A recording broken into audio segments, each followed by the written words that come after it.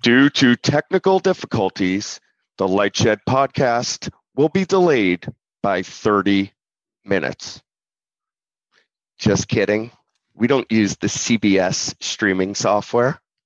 Exactly. Send our love to you, Karen.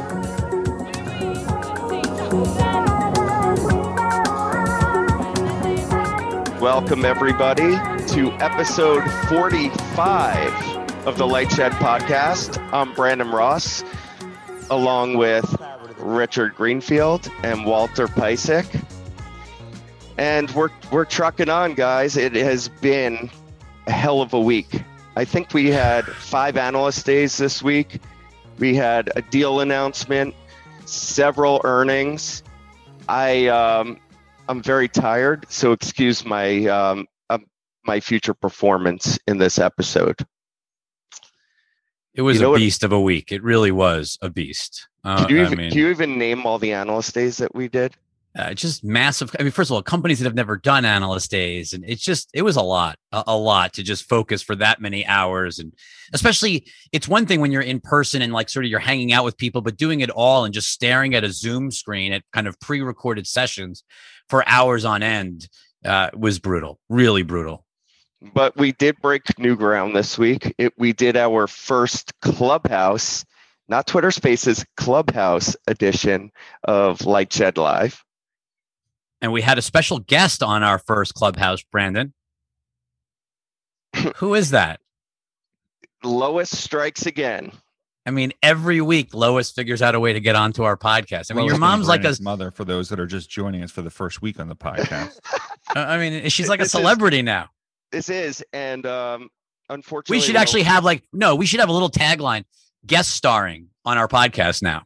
The crazy thing about that is, unfortunately, Lois had back surgery on Tuesday, and she stayed up on Monday night to listen to us talk about the creator economy, at the end of which she said, "You guys did a great job, but I had no idea what you were talking about." Was she on early was she on at the very start of our broadcast when Joe Galone tried to pull me into his own room for some reason because I logged on to Clubhouse and all of a sudden Joe Galone would like to start a room with you? Well, I think he wanted to have a pep talk since it was our first Lightshed Live. He needed to get you psyched up. I do think that it's one of the hardest things about Clubhouse is that you see these pop-ups and you sometimes accidentally click on things and you don't realize what you're doing and it immediately pops you into someone else's room, or there's definitely a lot of what I would call Clubhouse, accidents. That happened to, this is the most awkward thing that did happen to me this week. And it was like, are you free to welcome? And then the person who came on was an ex-girlfriend from like 8 years ago. And then I was awkwardly in a room with just me and her. And I looked at my screen and I was just like, fuck. And I dodged out. Then I checked to see if she followed me. Is this? She did not. So it was just an awkward moment for all. It pulls you into a room, and then everyone sees what room you're in. So you're accidentally in some room about I know. There's some weird ass fucking topics on that thing. I know, and I would want to be in some of those rooms, but I'm afraid everyone's going to see me in them, so I don't go in them. Which ones? Which ones? Now I'm really curious. Is this cannabis rooms, Brandon, for Fish concerts? You always you have to bring Fish into every episode. No, not cannabis room. There's just, interesting things that, for instance, if someone from Bravo is on, talking about their show, I'm just curious to pop in. And I'm like, nah, man, that would not go with my image. I don't know what my image is, every one but of that's those not rooms. it. I know. I was in one last night where I don't know, it was these random, I don't even know if they're VCs, but they're pitching their ideas, and whoever was leading the room was being a complete asshole to this poor woman that was pitching her idea. And Ledger's in there, and Ledger was being perfectly nice, but I'm like, what are you doing in all these random rooms? He likes to go in the dating rooms also. But speaking, he is a single and very wealthy bachelor. Oh, he is single. He is single. Yes, he's divorced and he's a single, very eligible bachelor.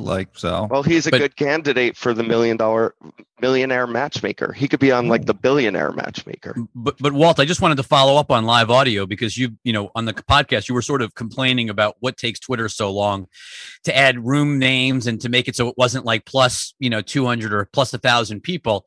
It looks like Kayvon's listening to you because now you can actually name your room. We were in a Jim Cramer room last night and you could actually name it and you could literally scroll through thousands of people now in the room. It's still not perfect. Well, that's not actually true, Rich, because Kayvon also tweeted that, oh, if you updated your Twitter app, then you would be able to see everyone in the room. And my app was 100% updated. And I was in that room last night and I pressed that plus 2,700 and it didn't expand. So not working. And honestly, like the other thing is like when you were in there and it was actually a very good room and I think showed the power of Spaces already, 2,700 simultaneous users. Power of the format. Right. But like, you know, like when Cramer was trying to elevate you and other people there, like you could tell that there's some user interface issues that they need to work out. Even on the audio, yes. They had someone from Twitter. I forget what the woman's role was. But when she couldn't hear something, she basically just kind of like, oh, don't worry, you know, I'll pick up what the question was. So there's like some audio issues, there's some technical issues, but look, it's early. And I'm sure that exactly, it's early. They're actually, I mean, I'll give kudos to Twitter. I've never seen them actually move this fast on something. So hand clap. And I think it's not like Clubhouse is a year old, right? Like it's Clubhouse is pretty new too. So like it's getting towards a year. I think it was like last April that it started. But before it like gained enough momentum to be noticeable, that didn't really happen until like fall. So they actually moved pretty quickly. And that was a theme of the Twitter Analyst Day. They kind of rebuilt the tech stack all around. Jack talked about moving quicker on both product and on monetization and ad formats. And how was Jack's beard game? Was he up on screen? He was pretty polished. He looked pretty clean cut yesterday. I mean, he looked like a hobbit.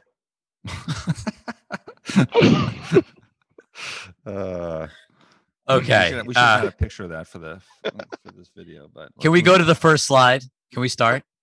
I mean, I know that you love bantering, but let's go. So first slide, Brandon. Yeah, so we finally have a direct listing date for Roblox, which we've been talking about quite a bit on this podcast. Exciting, not IPO, but direct listing, just because of the massive engagement on the platform. We've talked about it before, 32.6 million DAU, kind of the hangout for tweens during COVID, average tween spending 2.6 hours on the platform and just growing really fucking fast. I think hours grew 124% year over year last year. And they're going to give their first kind of analyst day ahead of the IPO today. I think it's going to be streamed on YouTube and it'll be interesting to see what they said. But this is the first chance for investors really to get a chance to invest in something that has, quote, metaverse type properties.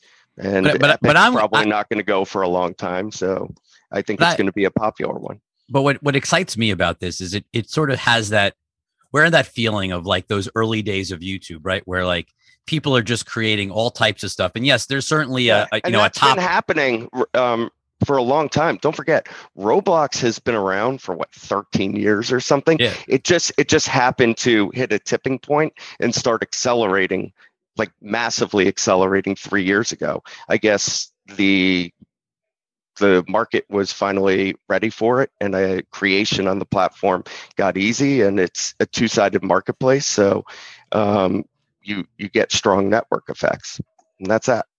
Walt, you've been waiting for this for years now, it feels like. So go ahead. They screwed up my prediction from last year to get this done. Waiting for step 2. First, let's just talk about this tweet because this is Alex Sherman in this case. Well, first of all, let's start with Peter Kafka. Love Peter Kafka's writing. His podcasts are also awesome. But he tweets, AT&T paid $67 billion for DirecTV in 2015. Now it's worth $16 billion. This was a dunk that we saw over and over. Well, I mean, generally factually correct, except not really, because what they bought was the Latin American business that is degraded in value and some other things. But Sherman wanted to one up the dunk on AT&T, saying it's actually worth less than $16 billion because this new business accounts for AT&T Uverse and AT&T TV also. So I just want to go back to my note from October 8th of 2020. Quote, the media will gleefully compare the paltry sale price to AT&T's purchase price, DirecTV back in 2015, but fail to note the purchase also include the LATAM, blah, blah, blah. And I just went on to kind of detail what's going on in Latin America. What's interesting, forget about all these numbers. What's interesting about this to me is they have this guy, Morrow, come in. They actually, in the press release, didn't point out that he did work at Clearwire for 2 years. Why is that important? It's just interesting that why would you leave a 2-year, thing in the telecom business out of his resume? It's just odd. I mean, Clearwire was going through some difficult times there, but like you can't blame him for that. But he's been kind of one of these guys that's been in a number of different telecom jobs. He's the decider.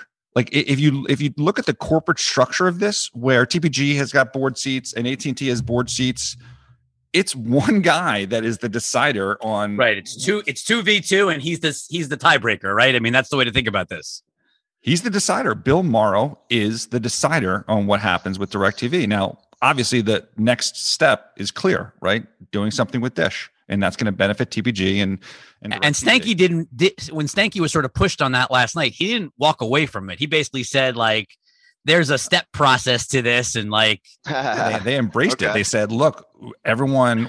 It was more John Stevens, the CFO, was fielding those questions. He was like embracing it. Look, we set it up to have an incentive that whatever the next step is, that we're both going to benefit. So the question is obvious. Like, why the fuck didn't you just deal with Charlie from the get-go and take 100%? There's obviously issues in terms of the structure and everything else.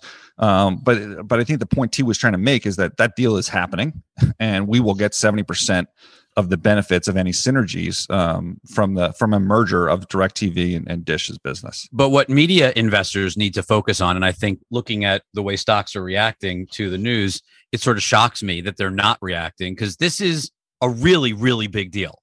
Because in the first case, now private equity, and again, I don't know Clearwire's, the Bill's view of how he thinks about programming expense, but the fact that TPG is in there now, I have to believe they're going to be focused on one thing: driving free cash flow out of this entity, not about kind of making nice with legacy programming partners, whether it be cable networks or retrans. But you're missing something, Rich. Yeah. Traditional media does not trade anymore on fundamentals. Right now, it's revenue multiples. It's revenue multiples. It's a sub story. Right. So to hell with it. Well, okay, but let's just step back for 1 second, because if step 2 of this is sometime before the end of next year, let's just say, if by the end of this year, early 2022, there is a deal on the tape that Charlie Ergen is taking control of this new entity, and Dish is going to be much larger. Good luck for programmers in terms of those negotiations because that would make Dish the combined entity would be the largest programming entity in the US. But that's my point, in that Bill Morrow is the decider. So you're basically saying he wants to run this thing. So I think that could be like a pressure point and maybe a little silver lining on your thesis, meaning that if Charlie isn't the guy controlling it, then like, is Bill Morrow the kind of sharp elbow type of guy to do this? I don't necessarily see that in his kind of corporate culture. So I think it's actually a marginal positive with regard to that thesis that you have in terms of the impact. Meaning it could. So you're saying it could slow a transaction just because Bill wants to show that he can turn this around, or at least harvest cash and prove the value? Or if there is a transaction, obviously he's got better negotiating ability, but we all believe that Charlie would do, and his people would do a much better job at punching those programmers in the face compared to, I think, the approach that Bill Morrow would take. Like, certainly it's clearly a negative, right? It's just a matter of the degree, because you look at Ergen's margins relative to the size of his business, they clearly do a better job with programmers, and they're willing to be more aggressive. Bill Morrow is not that guy. And he is, again, not to be redundant here, but I don't know. This is great. I think this is great content. And I think that's something people Nobody knows who Bill Morrow is. Yeah. I've never heard the name. I've never heard the name. So I know him from Clearwire. When you said Bill Morrow, I thought of Brandon Morrow, who was the closer of the Seattle Mariners. So I guess it's all in Seattle. But I didn't know who Bill Morrow was. That is the important. That is not the only important point to me. That's the interesting part of this is that everyone just assumes, oh, Bill Maher's is going to do it AT&T or TB. No, he is the guy. He is the decider. That will impact all of these implications. Any insight why him?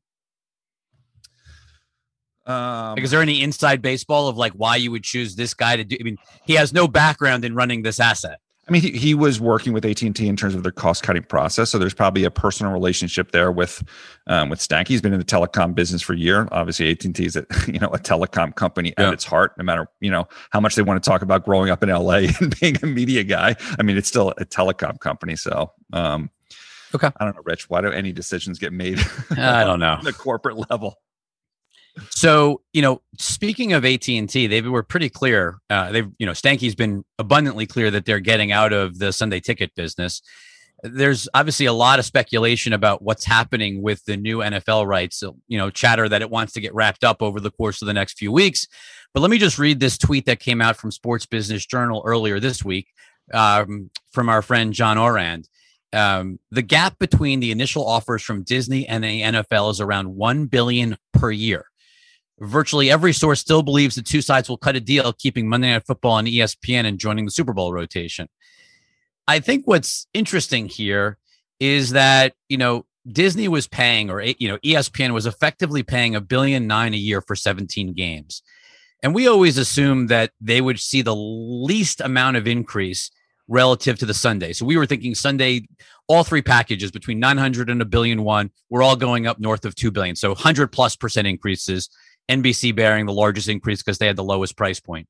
And we always assumed that, ESPN $2 billion would go to, I don't know, 2.5 at worst, $3 billion, in terms of average contract value. Everything was out of whack in terms of what the true value was. And Monday Night Football was the most out of whack. Well, I would disagree with that because I would go, that's why ESPN gets $10 per sub per month and has a massive business. And so it's one of the reasons. There's a lot of reasons for that, but yeah.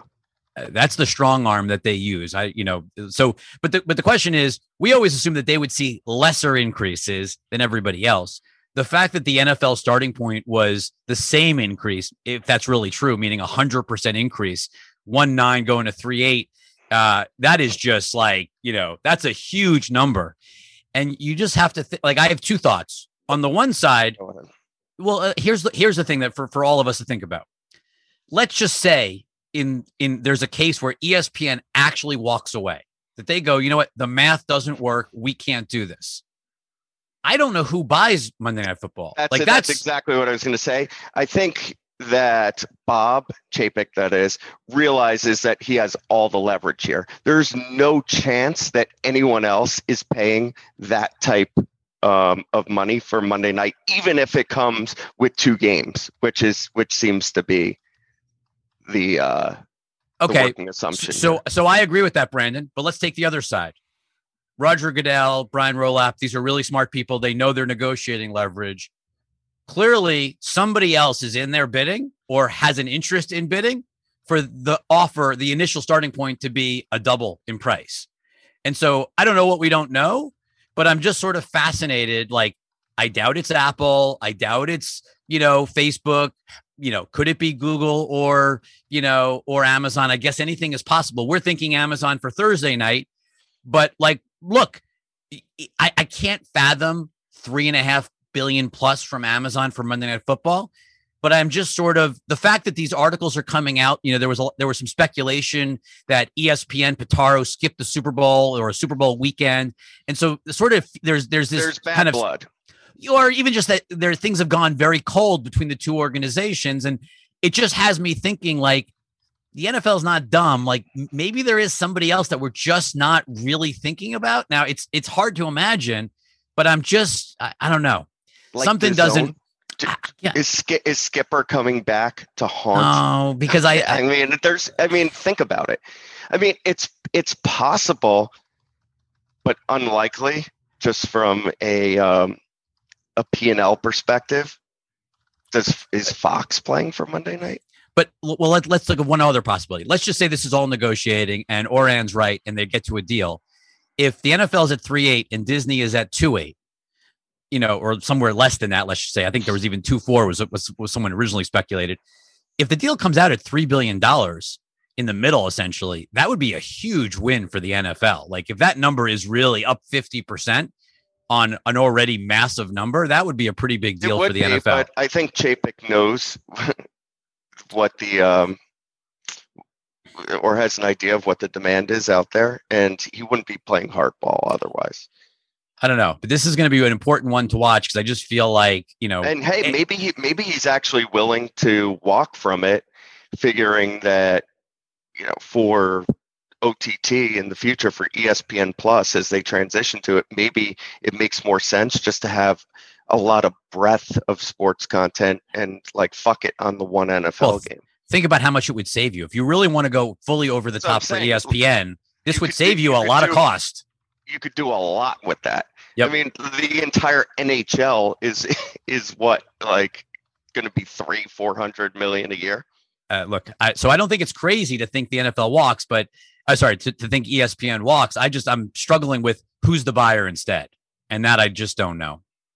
Sticking on the NFL topic, there was big news out of Paramount Plus. So not only did Paramount Plus unveil itself, but there was a pretty big piece of this that I don't think has gotten enough attention, which is that the base tier of Paramount Plus is going from $5.99 for CBS All Access down in June to $4.99.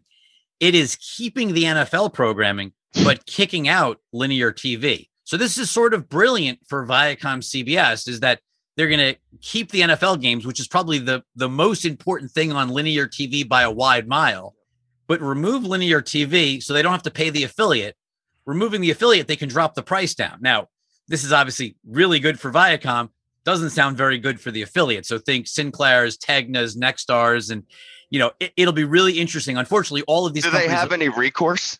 Well, Rich? Look, that's the thing. Well, first of all, I don't know their CBS contracts. Had to think this through. It's not like I doubt they did this without going through their contracts and actually planning for it. It seems to me like the affiliates are just screwed. Well, so that may be the answer. Unfortunately, the beauty of when Viacom announced this was after all the affiliates had reported earnings. So I can't listen or ask this question on a conference call right now. Obviously, conference season, there's a bunch of conferences over the next couple of weeks. It'll be interesting if this topic comes up. But if I'm an affiliate, but no one's put out statements or anything. Not yet. It's just silence. Pretty interesting. And I would also say it is probably not a mistake that this isn't launching till June, right? The new pricing, the Paramount Plus launches in March, but the new pricing is in June. My guess is the reason for that is either there's a deal or deals expiring that they need to expire, or they're in the process of negotiating and those won't be done until June. But it is definitely not a mistake that it's a 3-month delay. I would agree. My guess is something prevents it right now, and they are in the process of making sure that they can do this starting in June. And the market was keen to it. Broadcasters got smoked yesterday. I think Sinclair was down 11. Tegna wasn't, though, so not all of them. But yeah, you're right. Sinclair was definitely down hard. Smoked yesterday. Sticking on Paramount Plus, though, because the other piece of it that I thought was interesting was this tweet from Alex Sherman, where he goes, bit of a hard sell to say coming to Paramount Plus just 45 days after its theatrical release, after Warner Media cut the window to 0 days for this year. And I think Alex is right. I mean, the reality is, who would have thought that AT&T was the most innovative, pushing the envelope the hardest on rethinking the film business? Like, I just don't think I don't think AT&T gets enough credit for going and trying to basically change the entire business and point in and kind of lean into the future. I know you love that term, lean in, Walt, but like they are leaning in a way that nobody else is. You like to lean into the mic, Rich. I mean, even Disney isn't willing to really, we'll see what they do with Black Widow in May, but it's just been surprising that nobody has been willing to really do this other than AT&T with Warner Media. Well, I think Disney is kind of left it open. They keep talking about flexibility. We'll see stuff out of Disney as well. I believe. The other interesting thing about the windowing was the whole situation with the Epix deal, which was pretty fakaked. Well, it actually, I mean, the good news is it gets Paramount access, or it gets Paramount Plus access to movies far MGM. sooner. No, Oh. not even that. So the Oh, the Epix windowing. deal, Okay. the Epix deal would have prevented like a Top Gun from or A Quiet Place from showing up for probably years, like four. You know, it would have been pay 2 window, probably 7 years until those movies would have been available. Now they're going to be on Paramount Plus 45 days after. So that, I think, is a pretty big deal for Paramount Plus that they should get credit for. It's unfortunate that the counter element or the give was extending the Epix deal. So Epix is still around for another year, but at least they got access to the movies. You have duplicative content on Epix and Paramount Plus. Honestly, I don't think that's going to matter that much. I mean, I don't think anyone consumers really knows what really Epix notice. is. Exactly. I mean, unless you're like a Comcast sub, because they give it away. So Walt was talking before about sort of Ergen's more aggressive approach to programmers. And, you know, it's funny, on this week's conference call for Dish, Charlie basically was asked about, you know, things like Discovery Plus launching streaming services while also having and wanting to get paid for in the bundle. And Charlie's comments were pretty brutal. I mean, he basically said, you know, the price should reflect what's actually happening in the marketplace. And, you know, as he has said over and over, as over-the-top products, even when some of the content was going to be on Netflix, he was saying that. So it led to a funny thing over the course of Tuesday morning, because on Monday he made these comments on the conference call. And I think a lot of investors started thinking, well, who's next? Like, who's got a distribution deal up with Charlie next? You know, Discovery or Viacom, et cetera. And they found out that Discovery supposedly was out of contract with Altice, and that there was a webpage that was available saying that Discovery was being dropped because of the launch of Discovery Plus, and that things were heated between the two companies. And it led to all of this commotion with investors texting me and calling me. And the end result was, within a couple of hours, Altice and Discovery actually put out a joint press release that they had reached a long-term deal. So it was a lot of smoke. Everyone keeps talking about sort of the, hey, you go over the top, I'm going to drop you because you can't have your cake and eat it too. But yet, Brandon, it looks like you can have your cake and eat it too, at least for now. So far you can. Altice is playing ball. I think it'll just be interesting. Does Charlie take a different approach over the course of 21, or do we see anybody really push back in 21? We'll see. Well, Charlie will. C-band? So this tweet is from Sasha Sagan. I'm a little confused about what C-band interim assignments are. If that's an actual assignment, AT&T gets 40 megahertz to Verizon 60 nationwide between 21 and 23. If it isn't, Verizon gets the whole 100 megahertz. So what he noted here is actually an important new information from the C-band auction that's finally over, which is that there's depth of spectrum is obviously important, right? Because that's what enables you to do 5G and fast speeds. Everyone's talking about the need for 80 or 100 megahertz. So some of the spectrum is going to be available this year. The vast majority is going to be available by the end of 2023. So the view was, if Verizon's bid is so high, that they would get a lot of that early stuff. That didn't happen. They only got 60 megahertz of the early stuff. So that has two big implications. One, well, AT&T got the other part. So that means AT&T is probably going to be more aggressive. That's positive for towers than people anticipated. That's new information. But also that Verizon doesn't have as much spectrum early as we thought. They're going to actually have a much deeper position. So they're in a pretty good spot 3, 4, maybe 5 years down the road relative to T-Mobile. But it extends that window of opportunity for T-Mobile to succeed if Verizon's only dealing with 60 megahertz. Well, I'm sure that they will have ways to explain this. We're going to be doing a Lightshed Premium Access with Ed Chan from Verizon to talk more about how do you do it with 60 megahertz. What's the status of your millimeter wave? But that's kind of the really interesting new stuff. Obviously, AT&T being aggressive. Two things, Rich. They spent basically $27 billion. That strains the balance sheet. Yeah, they're going to get some cash back because of this sale to TPG. But buying spectrum that they can use early, you don't do that unless you're planning on, keeping your foot on the pedal in terms of the capital investment cycle for wireless. So that should make me a little bit more concerned about how fast they can ramp programming for something like HBO Max.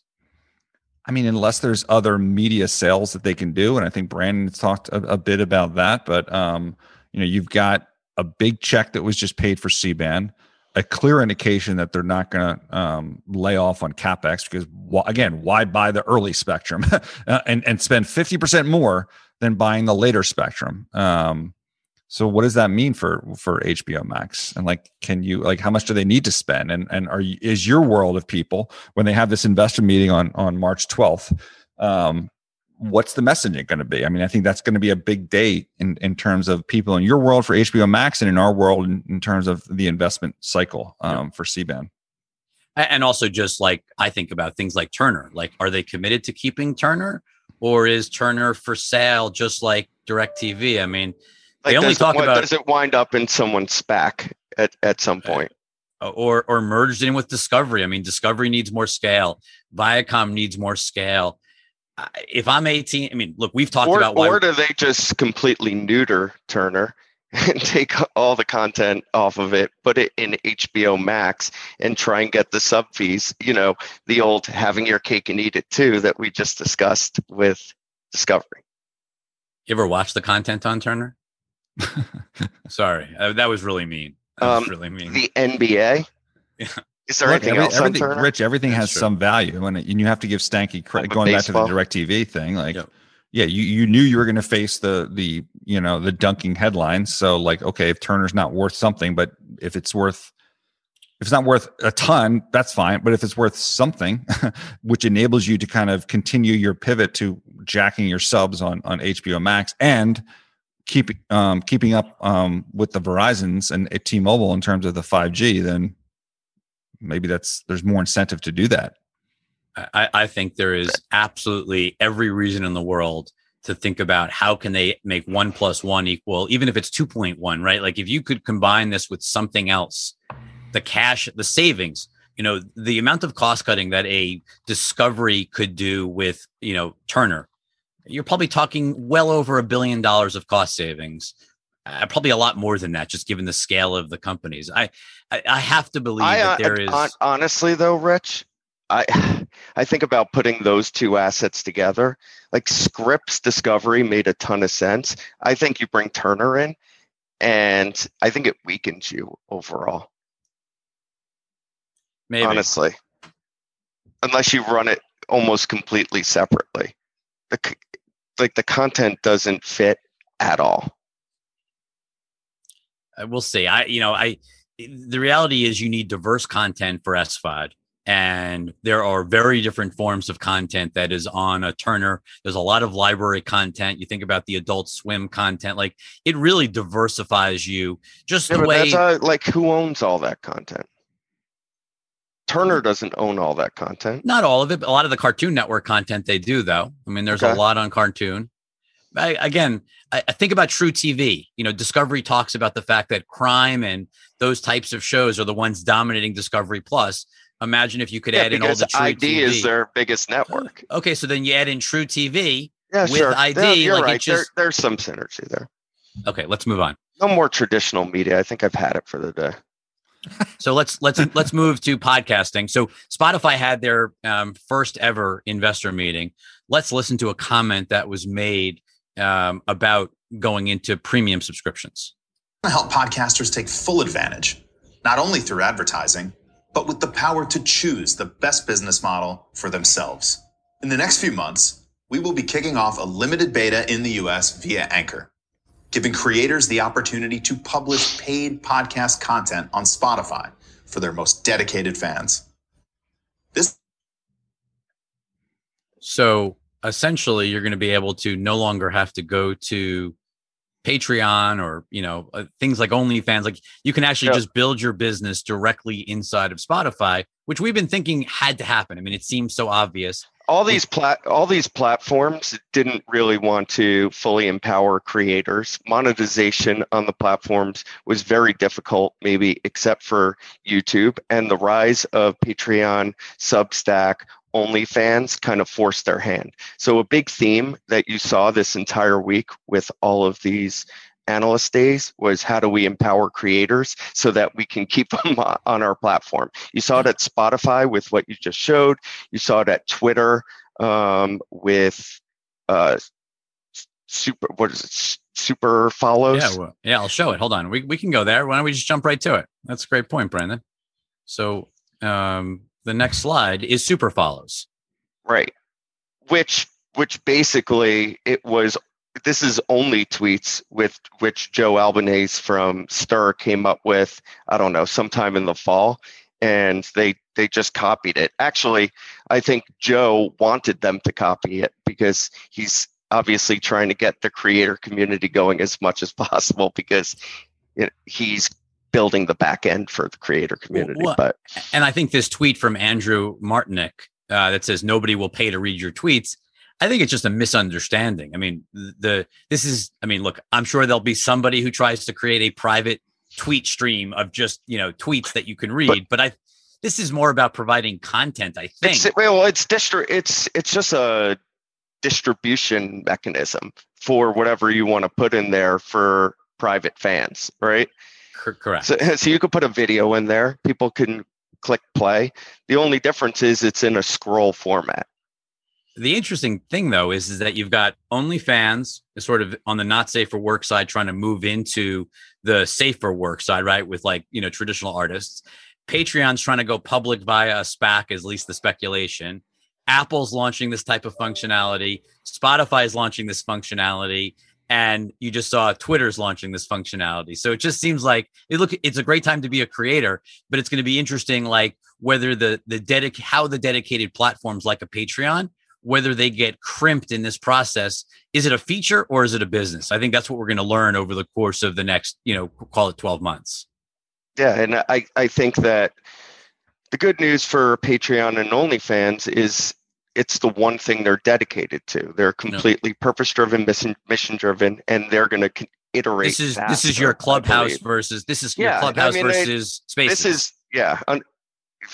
I'm just kind of a student of Reday's things, I guess. And I've come to believe that you should focus on one thing. I don't know. We'll see. Let's shift gears to Tim Wu, Walt. This is a tweet from Nathan Lemur, who used to work. This guy's angry.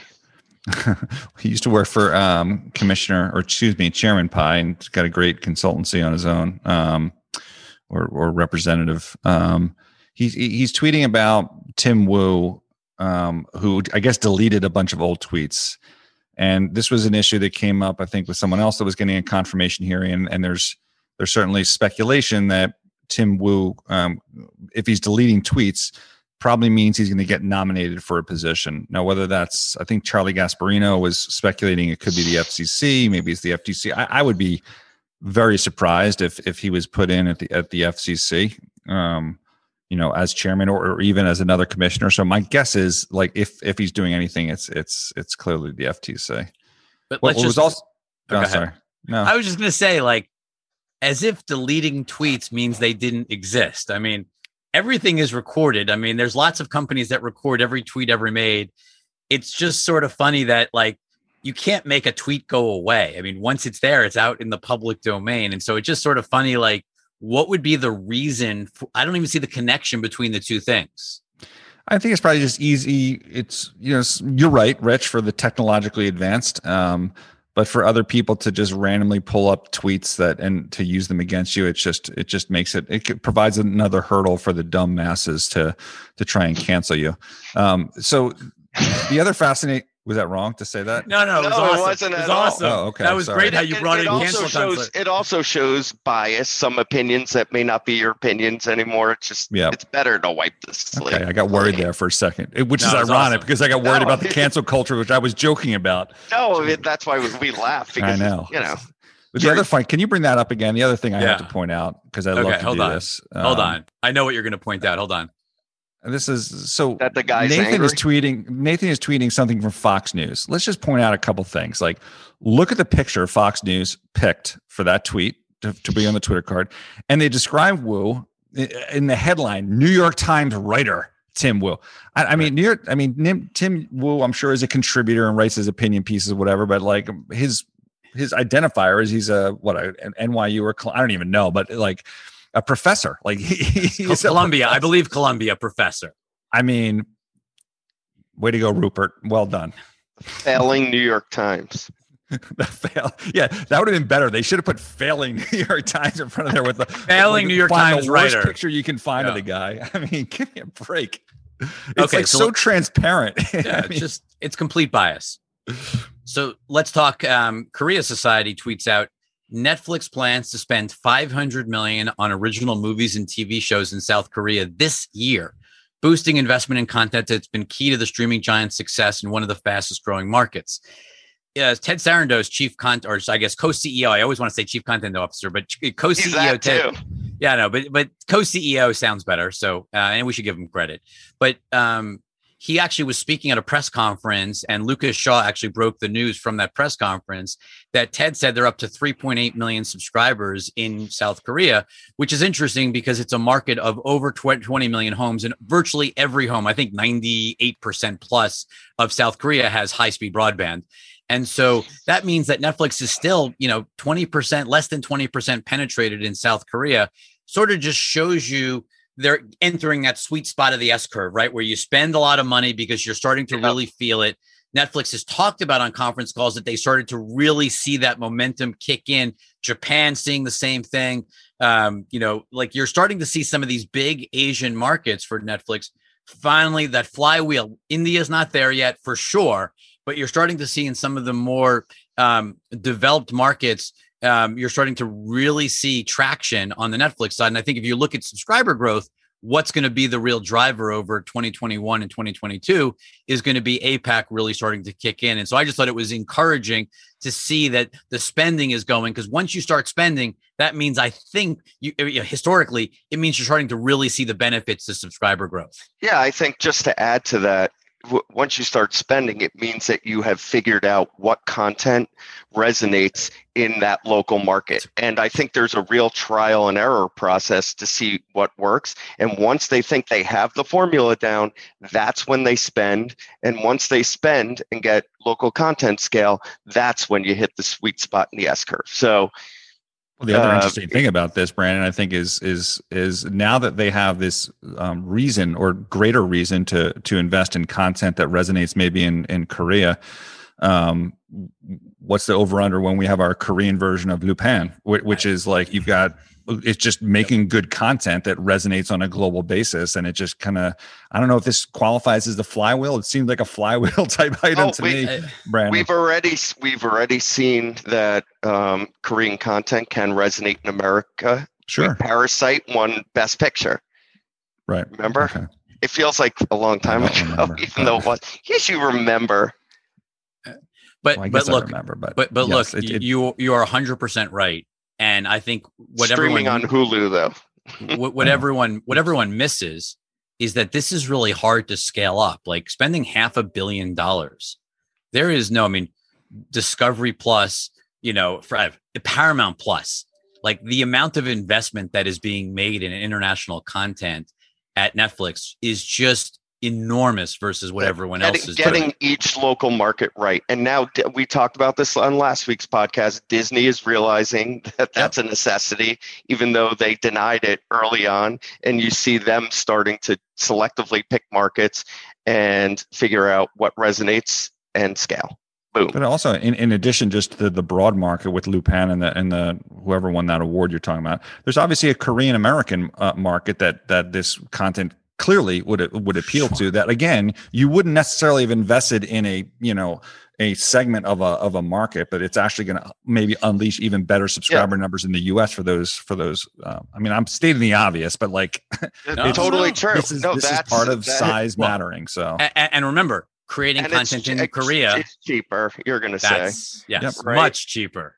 Not even in the ballpark. And then you get global scale on it and can leverage it globally.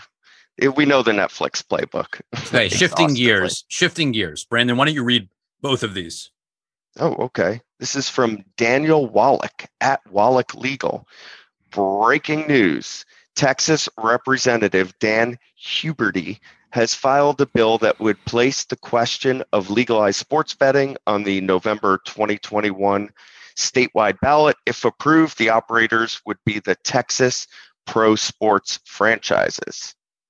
And then another one from Daniel Wallach at Wallach Legal. Same the new person. sports, same person. Thanks for telling us twice what his name is. That was awesome. Okay, this is just saying they're doing it in Florida also. You don't need to read this whole Boom. thing. Okay, thank God. So Couldn't I have just come on and not read the tweets and said Texas and Florida are Rich looking likes to have you read the legalize longest sports betting? tweets. That's I know. just like- Yeah, have you because noticed that? because he doesn't want to read them. I think he just wants to exhaust me, so I shut the fuck up the rest of the podcast. What can possibly go wrong with gambling just spreading everywhere, Rich? look, Sinners. I think what's clear is that there's clear momentum. It's just everywhere you look. And maybe not all of this stuff actually happens at the pace, but state by state, it feels like the momentum is starting to kick in. And I forget which of those. I think it was Florida, but one of them was a bipartisan bill. Like Dominoes are falling. States need Yeah. revenue, want revenue. Same thing with legalized marijuana. And now we're remember, becoming a country of sinners. What can I say? Well, I just But- got to wonder, Brandon, you point that out, but it's true. Like, when dominoes fall on issues like this, sometimes they hit a large brick wall. I don't know. You can't predict how or why that's going to happen. I'm certainly not arguing that it should happen, but these are still somewhat controversial topics for many people. Well, and what people need to remember is that the big win financially for DraftKings, FanDuel, and everybody else is actually not sports betting. It's really iGaming, iGambling, iCasino, whatever you want to call it. Yeah, that is still not being legalized. Right, but again, that's like a dominoes thing. I know. In each individual state, you drop the sports betting domino, see kind of what the revenue is, then someone presents the bill for iCasino, and it's like, wow, you know how much more revenue we could get from that? Let's hit it. And then over the next 10 years, it'll kind of all play out. And that's one of the reasons that you've seen all the kind of sports betting books go crazy this year. I'm sure that's why Fubo is going to be really great too. So, sorry, I just had to do that. What? Never mind. I was irritated by someone. Oh, boy. Walt, Did why don't you go? Did you just get a random death threat in the middle of our podcast, Richard? Are you supposed to say how to drop some Fubo hate? Can we move to Peter Adderton? Let's move to Peter Adderton and a cheerier subject. All right. So, Peter Adderton, who created Boost Mobile, which is now in the hands of Dish, talked about something. I'm just going to read it. He's tweeting at the DOJ and the FCC. This is a long one. You're going to get tired, but okay. I probably will. There's so many ats in here. That's the harder part. Peter's tweeting at the DOJ and the FCC, and he does talk to those people. He said they have to step in. These migrant in meaning. Well, let me back up. On the Don't Dish, read the tweet. I may not. On the Dish earnings call, I asked Ergen about Boost, right? And out of the blue, Charlie comes in with and those fuckers at T-Mobile, are going to kick everyone off the CDMA network a year earlier than we expected. And so I did a little digging on here. I talked to some master dealers and what have you, and there is probably a third of the customers that are going to have to get their phones replaced. There's another third that are going to have to get a software update. But look, Boost customers, they come in every month. The majority of Boost customers, I believe, are paying in cash. So they're coming into stores every month anyway. So you can flash those into new things. But a third of the customers are going to have to get upgraded phones at $150 times 2.5 million phones, right? But do you think Charlie regrets buying this asset in the first place? Is this not something he's unhappy about? I think on the call he was also trying to signal to help from the regulators. I don't think he's going to get that help. I think the DOJ is basically going to say, "Listen, Charlie, read your fucking contract. You should have protected yourself in this contract. We're not here to protect you from your mistakes." So this could be a challenge for him. There's another solution that's out there. If these are CDMA customers, look, Verizon is looking for revenue. What they should do is probably knock on Verizon's door and say, hey, why don't you take these customers? And it's, I guess you could argue they're helping Charlie, but it's such a minimal thing to the overall plan that Charlie's trying to accomplish with 5G. And it would be a nice kind of kick at T-Mobile if they took those customers away, where T-Mobile was basically trying to fuck with Ergen in this asset that they just sold them. Look, even if they have to upgrade these phones, Dish still got a really good price for Boost. I mean, that price they had to pay for those customers was a good price, and they're putting out good EBITDA. But it'll be an interesting drama if Verizon came in. That would be really high drama in our boring, nerdy telecom world. And when do we think we start to hear about this? Like when does this play out? Could be any day. Any day. Weeks. Okay. Like, I don't. This is an issue in the near term that needs to be addressed. So, theater reopenings. This is sort of unexpected, I guess, Brandon. New York City to open theaters on March 5th. Yeah, this reminds me of Fubo. That was amazing. Only because AMC stock is trading at a valuation that doesn't make any sense, even on theater reopening. No, it's okay.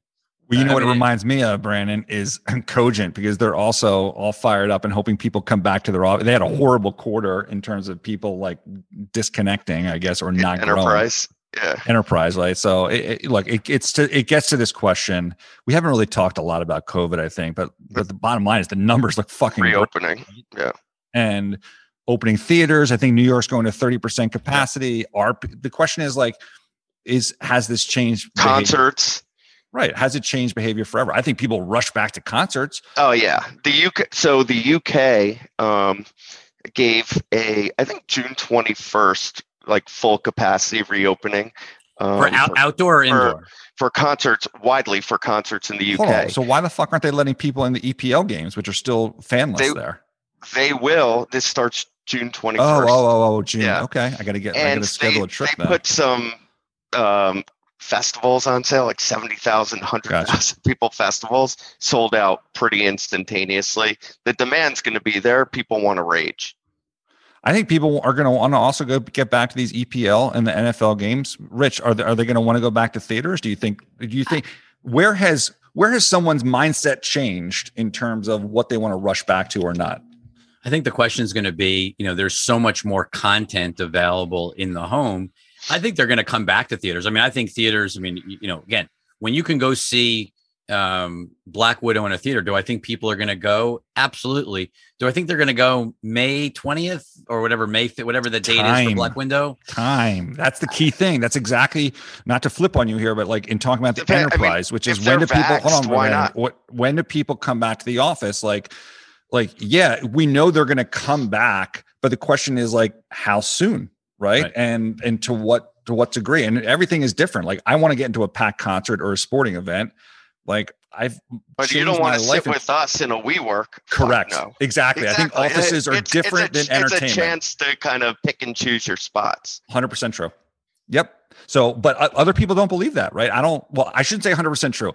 That is a view that I agree with, Brandon. But I think other people think that offices are going to be the same as concerts or sporting events or theaters. And I think each segment of return is going to have a different outcome. Well, and just to go back to what we talked about earlier, with offices. Just want to say, did you guys see the Coinbase cover yesterday? No. For their filing to go public, it didn't have an address. It just said we're everywhere. We're a complete. We're completely remote. We have no address. Rich, did you pick up our mail, by the way? You were supposed to pick up our mail this week, or otherwise they're going to throw it out. That we departed. I'm sure it's just the Amex bill, because I never changed the address on my corporate Amex, and every single envelope there is probably that. I am hopefully doing it today, Walter. That is the goal, to do it today. So just so you know, you realize they're going to throw that mail out unless we come back. That they weren't happy about us leaving. I understand. It will hopefully get done. I promise. Let's go on to something that is bonkers as we move towards the end of this podcast. This, Brandon, to me is crazy. I'm going to read it. You react to it. Hang on 1 second. I just wanted to check. You got a call coming in? No, I wanted to check my Coinbase. Oh my God! Stop! You're killing Coin's me. at 46,847. Okay. Could you focus? Brian Windhorst says, since this story came out 7 days ago, and it's a story about NBA Top Shots. So in the last 7 days, Top Shot has done 111 million in transactions and counting. In the last 24 hours, it's 47 million. Owners have increased by 50%. Number of NBA players getting into it, never quite seen anything like it. And frankly, it's hard to comprehend. And the original tweet is, over the last few months, 50,000 users have poured $70 million into buying video clips that are available for free elsewhere. But collectors say this is the future of sports cards, and the NBA and its players are in on the action. This is Top Shot. You know what I call this? I mean, first of all, I think there is a future for NFTs. I want to be very clear about that. I think that NBA Top Shots are NFTs that are actually accessible. Can you define NFT, please? Non-fungible token. It's basically a image, I will call it, or a video that's on the blockchain. So their authenticity of it is guaranteed. You know who owns it, and who has owned it in the past. So it can't be replicated, essentially. Yep. So you compare it to a highlight, which anyone could play. You don't own that actual highlight. But I think this is just a very accessible form of NFTs. A lot of people are talking about it, but there's like, how do I buy one? What art am I going to buy? Well, this is kind of made easy for you. But this also goes into the kind of speculation in the crypto market that's going on right now. Not commenting on Bitcoin because clearly institutions are driving Bitcoin up. But there's asset values have continued to rise in COVID. People have needed places to put money. There's been crypto craze. Retail investors are interested in stock markets and we really should get Gary Vee back on Lightshed Live because he's been really vocal on this whole topic. I mean, he's a huge sports guy. Same with Cuban. Yep. Maybe we get Cuban and Gary Vee together. Maybe we do both. You follow this on Twitter last night. Hirschhorn was looking he wanted to do his first Spaces, and he said, give me an idea. So I tweeted at him audio versus video. He's like, great, let's get Rich and Brandon. Who else should we get? And I'm like, all right, who are the masters of social platforms? Ledger and fucking Gary Vee. I just got introduced to the founder of Dapper, so we're going to get Dappler on Lightshed Live for sure. He's on Clubhouse, I feel like, every night preaching NFT. Who is? The head of Dappler, the guy who created the CryptoKitties. Is his name, I think? Rohan. We're going to get him on Lightshed Live. Don't worry. We're going to definitely make that happen. Let's do our final tweet of the week, Brandon. This is definitely for you. No, I think this is for all of us. Yeah, all three of us are now Mets fans. Steve Cohen tweeted, and he's back on Twitter, saying, I'm heading down to spring training this weekend again. You can feel the positive vibe amongst the players. LGM, which is Let's Go Mets. I would put an LFGM on there as well. But can we get a quick price check on GameStop and Fubo as we're ending this week? I don't hold on. Just give me GameStop because that's the one they were holding the line at 400.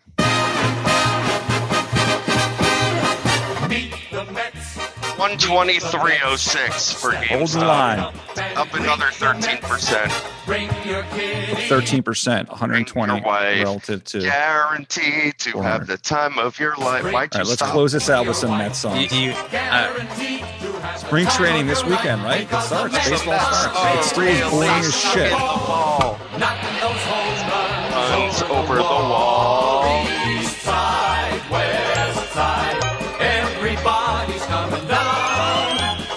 Someone's going to have to tell me who these Mets players are at some point.